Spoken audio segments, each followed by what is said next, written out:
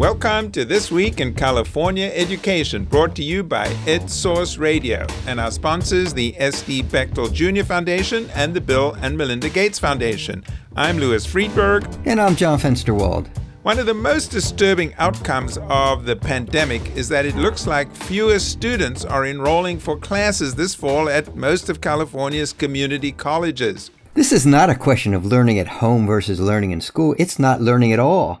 And these are the students who are the least likely to go to college because they are older, they're from low-income backgrounds, or they come from families without a tradition of going to college. And John, typically during a recession, community college enrollment goes up, and that's because there are fewer jobs and students wisely decide to improve their skills while the economy is recovering.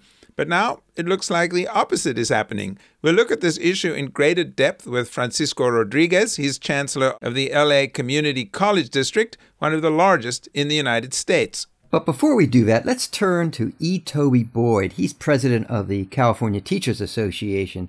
CTA is apprehensive about the growing number of schools under the new state guidelines that are now permitted to open their classes for in-person instruction. Yes, by our count, about 2.5 million out of the state's 6.1 million public school students are in districts that theoretically could open within the next few weeks for in-person instruction if they meet all health guidelines and districts are able to negotiate agreements with their teachers' union for reopening. In fact, this is not a theoretical issue at all. This week, 5 Orange County school districts, including Irvine Unified, opened with a hybrid model, and next week 5 more, including Capistrano Unified, are scheduled to open as well. That's 10 out of the 29 districts in the county. Well, that may be why this week CTA reiterated its worry that testing and tracing won't be in place when many schools open. CTA sent Governor Newsom a strongly worded letter calling for more state help and, of course, funding for safety measures like regular testing and tracing that it says must be in place at schools for rapid detection and quarantining. We have Toby Boyd on the line. Welcome, Toby. Thank you very much. Thank you for having me. Could you just fill us in? What is your primary concern? Well, the primary concern has been, will continue to be, safety for our educators, for our students, and for those communities in which they live in.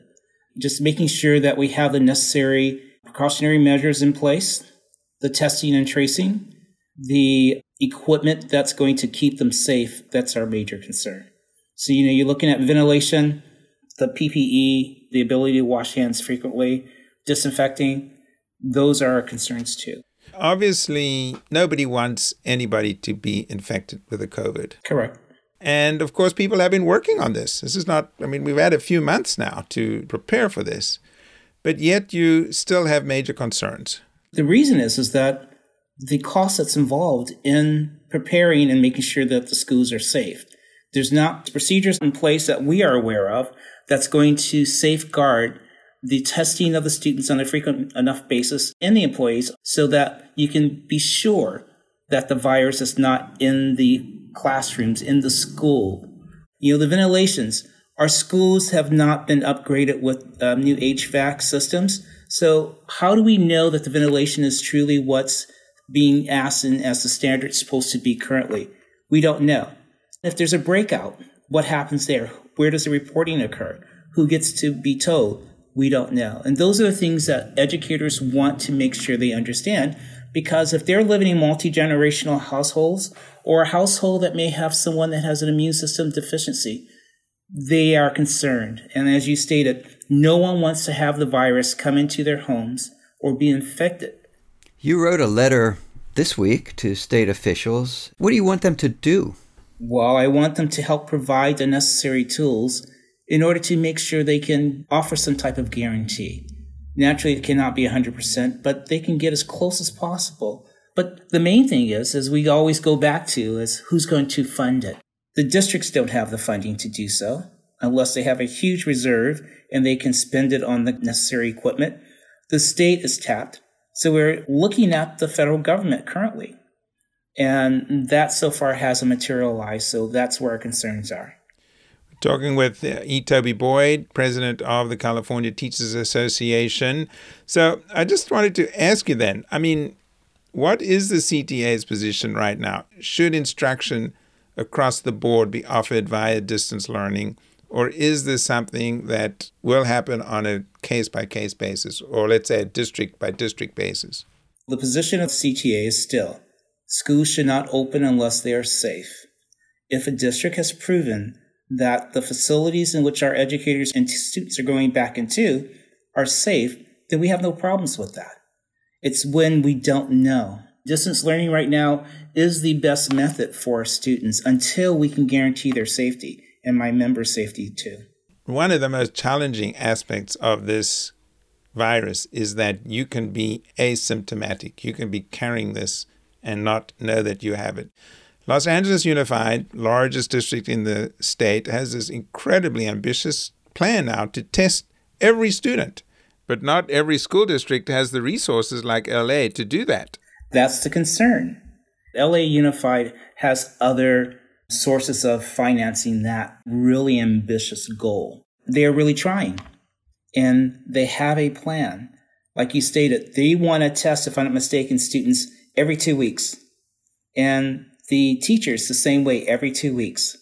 And they're going to have to be fast enough turnaround testing so that they can have the results in a manner that's going to be truly beneficial. So if the districts are going to provide the testing, and it's not just for the districts, it should be statewide, that we should have test results back in a rapid fashion.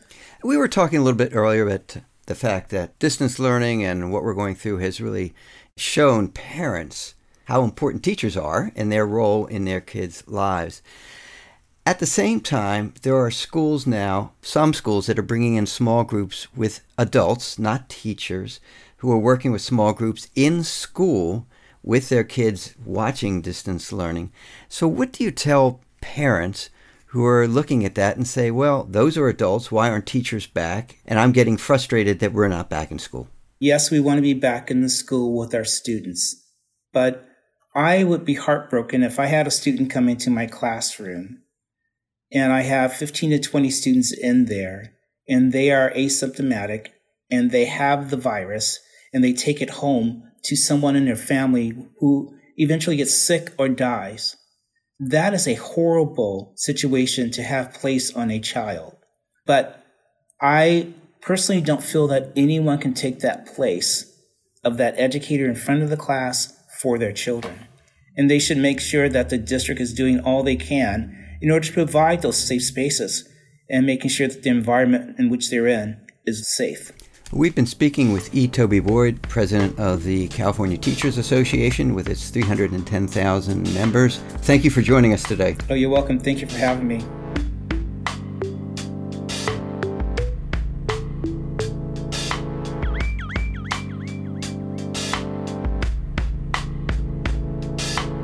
You know, Lewis, it's not exactly clear what CTA wants Governor Newsom to do.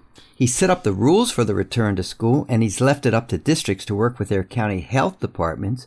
That's acknowledging there will be variations in conditions and in the decisions on a timetable for reopening. Yes, but at the same time, districts will have a hard time requiring teachers to go back to school, especially in the face of more and more reports that are coming out indicating that as many as half of teachers and other school employees have pre-existing health conditions that make them especially vulnerable to catching the virus. And some parents will have the same reservations and want to keep their kids at home, even if they're not happy at all with distance learning so far. Well, meanwhile, hundreds of private schools are getting county waivers to open. Clearly, this is an issue that will be coming to a head in coming weeks, and certainly all eyes will be on Orange County to see how those districts are faring. Let's turn now to community colleges, which serve over 2 million students and are incredibly important to California's future. As mentioned, fall student headcount is down, and we have with us Francisco Rodriguez of the LA Community College District to tell us why this should concern all of us. Welcome, Chancellor Rodriguez. Thank you so much, Louis. Happy to join you this afternoon. Well, I know you and so many other colleges are going through tough times, the state of California going through tough times, but enrollments are down this semester. What is the situation at the LA community colleges? Well, Louis, indeed, enrollments are down, and they're down nationwide. They're down in California, and they're certainly down here at the Los Angeles Community College District. And as we look at our enrollments, and we began 4 weeks ago with our instruction. We're gravely concerned that at a time that students could benefit from a higher education, that indeed they're not attending at the highest rates as we would expect. We were prepared for a very robust fall semester. Our last year, we grew just under 1% for our overall enrollments and by 10% this summer. So when this fall arrived and students were not showing up, indeed, it was a cause for concern. So give us some idea of what kinds of declines you're seeing. I imagine there's a big range amongst these 9 different colleges. Yes, we have 9 separately accredited colleges that span over 900 square miles in the county of Los Angeles. You could imagine it's a wide berth, if you will, of communities that we serve. And so we're overall, as all 9 colleges, as of this morning, as I was looking at our head count, we are able to hang on to about 91% of our enrollments, which means that we're 9% down overall as a district. However, there is some cause for concern that at 2 of our particular colleges, at LA Southwest College and at LA Trade Technical College, the drop in headcount is much more precipitous. At Southwest College, we're down almost 20%, and at LA Trade, about 16%. So we're very concerned that our colleges that serve the students who are the most lowest income are indeed not attending at higher levels. There's a lot happening in student lives. Have you been able to determine the factors that are leading to decisions to discontinue their education? We have, and we've been at this subject for quite some time now. And what we're seeing is, first and foremost, that many of the students who are served by LA Southwest College and LA Trade Tech and all of our 9 colleges in general, many of them do not have access to the technology or technology tools that are in front of them. So we have determined that there are about 30,000 students that do not have reliable internet access or access to technology tools. So as a response to that, our foundations at our colleges and at our district have purchased about 15,000 computers that we have distributed to our students, and there are another 15 or so thousand that are on the way to them. So we're trying to mitigate the gap. So one reason, John, is lack of internet access and stable connectivity. Another reason that students have mentioned is that they don't have a quiet place to study with multi-generational families that are working with them. Other reasons that as courses that are offered at places like LA Trade Technical College are very hands-on, require face-to-face. So we've had to reduce sections and there are reduced enrollments in those areas don't easily translate to an online education. And frankly, there are some students that don't like the online environment, prefer a face-to-face environment, particularly for first-generation students, students that are not accustomed to the college or higher education environment. And clearly, some folks are stopping off the enrollment train, if you will, for the moment. And we are now planning for more courses in the second 9 weeks. We have an invigorated dual enrollment program that we have with our local high schools, and also looking to serve adult learners in a much more vigorous way. We do know that many adult learners who have been ravaged by the COVID environment with losses in employment in the hotel industry, service industries, and other restaurant industries, if you will. We know that there are many folks out there that could benefit from having some training and education. So at the time that education is indeed and training and upskilling is needed the most, we've seen some lapse in enrollments, and that's very concerning. But those concerns have led to action on our part. One of the concerns I've heard raised is that many of your students are older students. And so there's concerns that the older you get, the less likely it is that you will do this, that you will go to college. Is that a concern that these students might not come back? It is, Louis. It's a concern. And we know that when students stop off at whatever age and stop out or drop out, their likelihood of returning and completing goes down dramatically. So we're trying to hold on to as many students as we can through outreach, through personal calls, through social media, and other kinds of very deliberate campaigns where these students can feel that there's a personal touch in a digital environment. I'm inferring that you expect this to be a temporary lapse and you expect more students to come back in the second quarter? Yes, John, we're bolstering our second 8 weeks like we've never done before with more courses, more opportunities, more supports than we've ever had. We do believe that people are settling into this environment and will think that, well, maybe it is time to maintain a continuity. And with our outreach, with our support, with our messaging, that, education is the vehicle to a better life. It is the vehicle out of poverty. And I'm concerned that there are other for-profit agencies that will prey on these types of students for very expensive environments where students feel that they're going to get an immediate benefit. Well, I'd like to counter that narrative by saying that your local community colleges represent the best investment in public higher education. We're a bunch that remains hopeful that students, families, and communities will return because we know that education is the best tool for social and economic mobility. We're talking with Chancellor Francisco Rodriguez, Chancellor of the Los Angeles Community College District. Are you able to provide a distance learning at a level that can really hold these students and motivate them and keep them going? Yeah, yes, we can. Throughout the summer, we have trained thousands of faculty into the online platform through professional development. And this fall, are able to engage in a way with our students that is much improved from the spring. And we're continuing to refine that as we move forward. So much attention gets placed on University of California and CSU. I think more attention has been placed on community colleges, but certainly not as much as the other systems. Aren't these precisely the students that the system is designed to attract? This is supposed to be the gateway to reach students who might not normally have gone to college.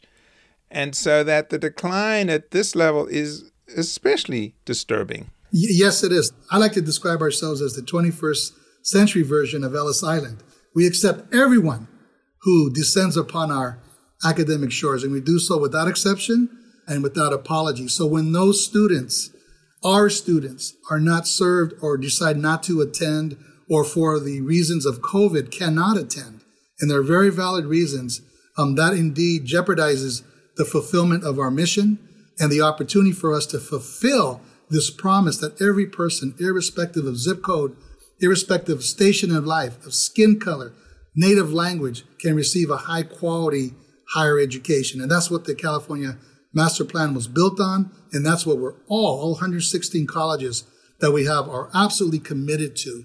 So it is concerning that at this moment that COVID has caused what I believe a temporary decline in enrollment, but it is more concerning that the students who are the most vulnerable, those who could most benefit from higher education, are the ones least attending. And that is something that we must get after as a system. Our 9 colleges and everyone else in the state of California who works for the community colleges is concerned about that. And we're doing everything we can at the moment to ensure that the students have a safe harbor at each of our colleges and that they're well served once they do arrive. Well, we've been talking with Francisco Rodriguez, Chancellor of the Los Angeles Community College District. Thank you so much for sharing your thoughts, and thanks for joining us today, Chancellor Rodriguez. Yes, thank you very much, Louis. Good to be on with you. John, we can't end this podcast without mentioning the appointment this week of Joe Castro. He's president of Fresno State University, at least now. In January, he'll take over the chancellorship of the entire 23-campus system. He'll be taking over from Tim White, who has steered CSU through some really difficult times. And for the first time, all the heads of the 3 systems of public education come from diverse racial and ethnic backgrounds. UC's new president, Michael Drake, is African American, and of course, Elo Ortiz Oakley is Latino. He's been head of the community college system for several years. The appointment comes at a really opportune time, Louis, because their pressures are mounting on all institutions to be more responsive to the needs of students from historically disadvantaged communities. They comprise the majority of students in California's public universities. And let's not forget Tony Thurmond is the superintendent of public instruction of the K-12 schools, the first black superintendent in almost 30 years. And of course, one question is whether having diversity in leadership will translate into new or at least more assertive strategies to improve outcomes for Black and Latino students. And we'll see those stubborn achievement gaps narrow more rapidly than they have been in recent years. And that wraps it up for this week's podcast. Our producer is Kobe MacDonald. Our music is from Nate Schwartz Jazz Orchestra and EdSource's own Justin Allen. Please subscribe wherever you listen to your podcasts. I'm Louis Friedberg. And I'm John Fensterwald. Be safe. Stay well. Thanks for listening. We'll be back next week.